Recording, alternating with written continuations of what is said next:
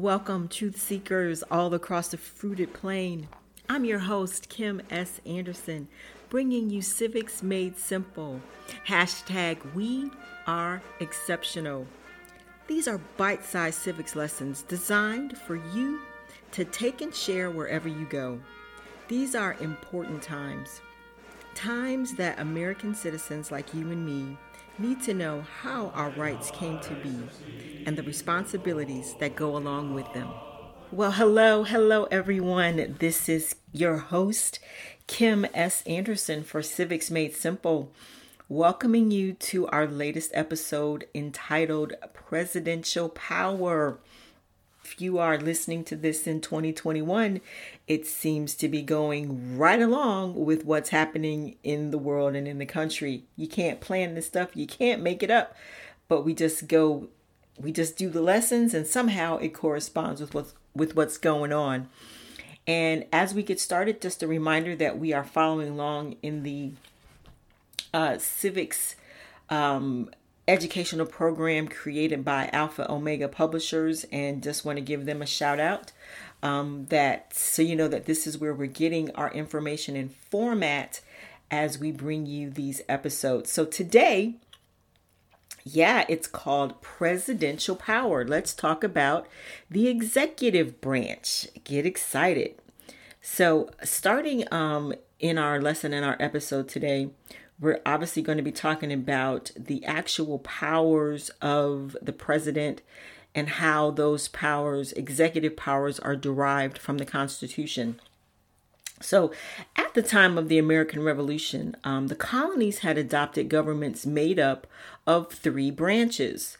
And those branches included the executive branch, the legislative branch, and judicial systems. Like, that should sound really familiar to you, right? And many of our early leaders, such as John Adams, Thomas Jefferson, and James Madison, had read the book entitled Spirit of the Laws, written by the French philosopher Montesquieu. And they adopted his ideas for a government that included a system of checks and balances and the separation of powers. And these specific colonial states became the examples of governmental structure for the men who wrote the Constitution. Now, executive power in the federal government is vested primarily in the office of the president. Other offices include that of vice president and the heads of various executive departments. All the executive offices of government answer to the president. And I'll be mentioning those just a little bit later in today's episode. But the writers of the Constitution observed the success of the colonial governments and determined that the separation of powers and the system of checks and balances provided sufficient protection against the emergence of a strong leader who might become corrupted by power. Right. So the result was Article 2 of the Constitution that outlined the office and the duties of president and vice president. And interestingly, when the office of president was established, the president was provided with authority to enforce the Constitution and the laws of the land, but limitations were also established to deter absolute power. Remember, the founders did not want a monarchy. They did not want one person to rule and wield that much power. So the early framers envisioned the president as playing a rather weak and insignificant role in the overall management of government. It's really hard for us to sort of grasp that now, right? But often in the early days of our country, the president was referred to as the chief clerk. I mean, it's hard to imagine, as an indication of the lesser role in the minds of the citizens that the president would play. However, over the years, the power and influence of the presidency has grown tremendously, as we know now, particularly under the leadership of presidents whose personality and leadership expanded the role. In war times, in times of crisis has demanded strong leadership. And, we can look no further than the president that strengthened the role more than probably anyone else was Franklin Delano Roosevelt, whose presidency encompassed the Great Depression and World War II. And so his leadership, if you want to call it that, during those times greatly enhanced the powers of the executive department. So, back in 1788, as America, the United States was just, emerging from the war with England, it was still a newcomer on the world front. And so as a result, it did not have a significant role in world affairs. Once again, it's kind of hard for us to picture that, right? But back then, yeah, the United States wasn't the big guy on the block. So the influence of the first president, George Washington, was primarily exercised in the new and developing nation. And the several basic powers that he was assigned as head of the executive department were listed in Article 2 of the Constitution. But the United States in the 21st century is a different story. Despite challenges by growing economies such as China, the United States, as it has for many years, continues to lead the nations of the world in most areas of influence. As its leader, the president has perhaps more authority, power, and influence than any other leader in the world, and is often referred to as the leader of the free world. Once again, none of this should be too far removed from you. Like, this should all sound familiar. But nevertheless, the same basic powers listed in Article 2 are the source of his authority. Article 2 of the Constitution describes the role of the executive branch of government. And the president has been given specific responsibilities to perform in the course of fulfilling his duty. As is the solemn pledge to perform these duties, he takes the following oath or affirmation under the administration of the Chief Justice. And this is done during the inauguration. And that oath says, "I do solemnly swear and affirm that I will faithfully execute the office of President of the United States and will, to the best of my ability, preserve, protect, and defend the Constitution of the United States." Right? It's all about preserving, protecting, and defending the Constitution. That's what the president should do. Article 2, Sections 2 and 3 then list the responsibilities that are the president's as Chief Executive Officer of the United States. These duties can be summarized as follows. Act as Commander-in-Chief of the Army and Navy in the United States and the militia of the states when called into the actual service of the country. Require reports from the chief officers of each of the departments of the executive branch upon any subject relating to their duties. Grant reprieves and pardons. Make treaties with foreign nations.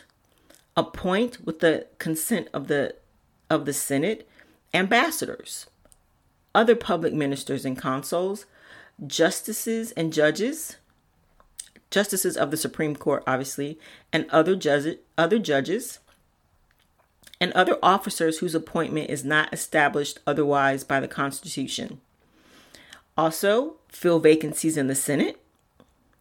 Additionally, provide information to Congress, and may, under extraordinary circumstances, convene both houses of the Congress, receive foreign ambassadors, take care that the laws be faithfully executed or enforced, and commission all officers of the United States. It seems pretty simple, doesn't it? Okay, but our president does have limitations, right? Because he is not a king. And the Constitution placed some specific limitations upon his power. So unlike a king, the president does not have the power to make laws. Rather, he is responsible to enforce the laws that are passed by the legislative branch. This division of powers is what some would consider the primary distinction between a president and a king, but I think there's more than just that. But our president relies upon the legislature to pass laws and approve appointments that are in the best interest of the people. And he depends on the courts to faithfully interpret those laws according to the Constitution. Now, the president can recommend legislation to Congress, but he must depend upon members of his own political party or other interested legislators to actually propose the legislation. And the appointment of, and as shown in the listing of duties, several of the president's powers require the approval of the Senate. So he has to work with the Senate. He can't just, work around them. And in the role of president as commander-in-chief, it has been somewhat limited, though we've seen the presidents work around this. In 1973, Congress passed the War Powers Resolution, which requires approval of Congress before the president can authorize the use of military force in any hostile action. But it seems to me that in recent years, especially since 9/11, that doesn't always happen, right? We've seen that not happen. Now, here's an interesting thing about presidential power and authority, and it's called the enacting of executive orders. We've heard about it, and we've seen a lot of presidents use what they call the power of the pen in issuing executive orders. Now, the interesting thing is that an executive order is a set of instructions that the president might use to any of the executive agencies, organizations, or department that fall under the purview of the executive branch. And of them, there are many. And so an executive order is similar to a directive that might be issued by the president of a corporation to all the employees. And an executive order is then published in the Federal Register, and it becomes law for those groups that fall under the order, under the purview of the executive. It becomes law for them 30 days after it's been published. And executive orders carry the same weight as law, but they do not require congressional approval. Now, let's just take a look at the departments and the agencies that fall under the executive branch. We have the State Department, the Treasury Department, the Defense Department, the Attorney General and the Department of Justice, Department of the Interior, the Agricultural Department, the Department of Commerce, the Department of Labor, the Department of Health and Human Services, the Department of Housing and Urban Development, Department of Transportation, Department of Energy, Department of Education, Department of Veteran Affairs, and the Department of Homeland Security. In addition, we have the CIA and the EPA, and more than 50 independent federal commissions, including the Federal Reserve Board, which is our central bank of the United States, and the Securities and Exchange Commission. So there are a lot of departments, which I believe employ over 3 million people that are now part of the executive branch of government. And when the president issues an executive order, it immediately impacts those agencies that fall under the executive branch and how they implement and execute their responsibilities to the American people. Isn't that interesting? So it's not law legislatively, but it becomes law or becomes an order of being for the agencies that report directly to the president. Now, who do you think has written the most executive orders? And apparently executive orders have been around for a while. I mean, even going back to George Washington, but they didn't keep records for that, that far back. They tried to sort of start with Abraham Lincoln, but not so much. But in the early 1900s, they began to number the presidential executive orders. And now I think we have over 13,000 executive orders. But so far in history, the most executive orders have been written by, of course, Franklin Delano Roosevelt. He was in office the longest. Woodrow Wilson, and for those that are in the know, that's not surprising. FDR had over 3,700 executive orders that he wrote. Woodrow Wilson had over 1,800, Calvin Coolidge 1,200, and Teddy Roosevelt over 1,000. Isn't that interesting? And people have debated whether they think, executive orders are constitutional.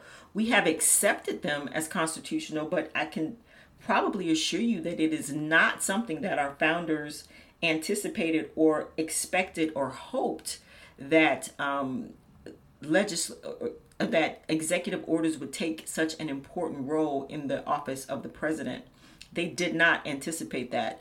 But nevertheless, it continues to be an important aspect of the executive power granted to the president. So sometimes, and there have been times that the Supreme Court has stepped in and has said, that's presidential overreach. There's some things that's not constitutional. But for the most part, executive orders do stand. And some things have been resolved because of executive order. Harry Truman integrated the armed forces. President Eisenhower used an executive order to desegregate schools. Presidents Kennedy and Johnson barred racial discrimination in federal housing, hiring, and contracting by means of executive orders. President Reagan issued an executive order to bar the use of federal funds for the purpose of promoting abortion. President Clinton reversed it when he came into office. But, some things have been established by executive order, and us now in the 21st century, we just accept them because we're used to seeing how they've been implemented. And just as a further note, presidential executive orders should not be confused with presidential proclamations. Those are purely ceremonial declarations proclaiming something of interest or importance to the citizens and or to the country. And they are never considered law. And so in addition, the other office that is under the executive branch is the office of the vice president. And Article 2 in Section 1 declares that the vice president shall be the person who receives the second most electoral votes in the House in the vote for presidency. Well, obviously, there have been some changes to how the vice president is selected. And now it becomes the responsibility of the newly nominated presidential candidates to name his or her vice presidential choice. And so the vice president constitutionally serves as the president of the Senate, and he or she shall preside over the proceedings involving the opening of the electoral votes during the election of a president. And so there you have it in a nutshell, some of the powers of the president and where they are derived. And so coming up next, we're going to be talking about, it's just crazy. We're going to be talking about electing a president and that actual process that's done constitutionally on how a president is elected. I mean, I know we just went through that, but I guess it's still good to know. Keep it in the front of our minds. So that will be our next episode, electing a president, and then let me see what's coming up after that. Maybe we'll do a case study, the election of 1824, see what that's about, and then we'll go on and talk about the federal bureaucracy. Woo-wee! That should be really interesting. So guys, thanks so much for checking out this episode of Civics Made Simple. Share it with your friends, with your family, and let's keep our citizenry civics literate. Let's do our part and do our best to help keep our family and friends literally civics literate. Say that 3 times fast, right?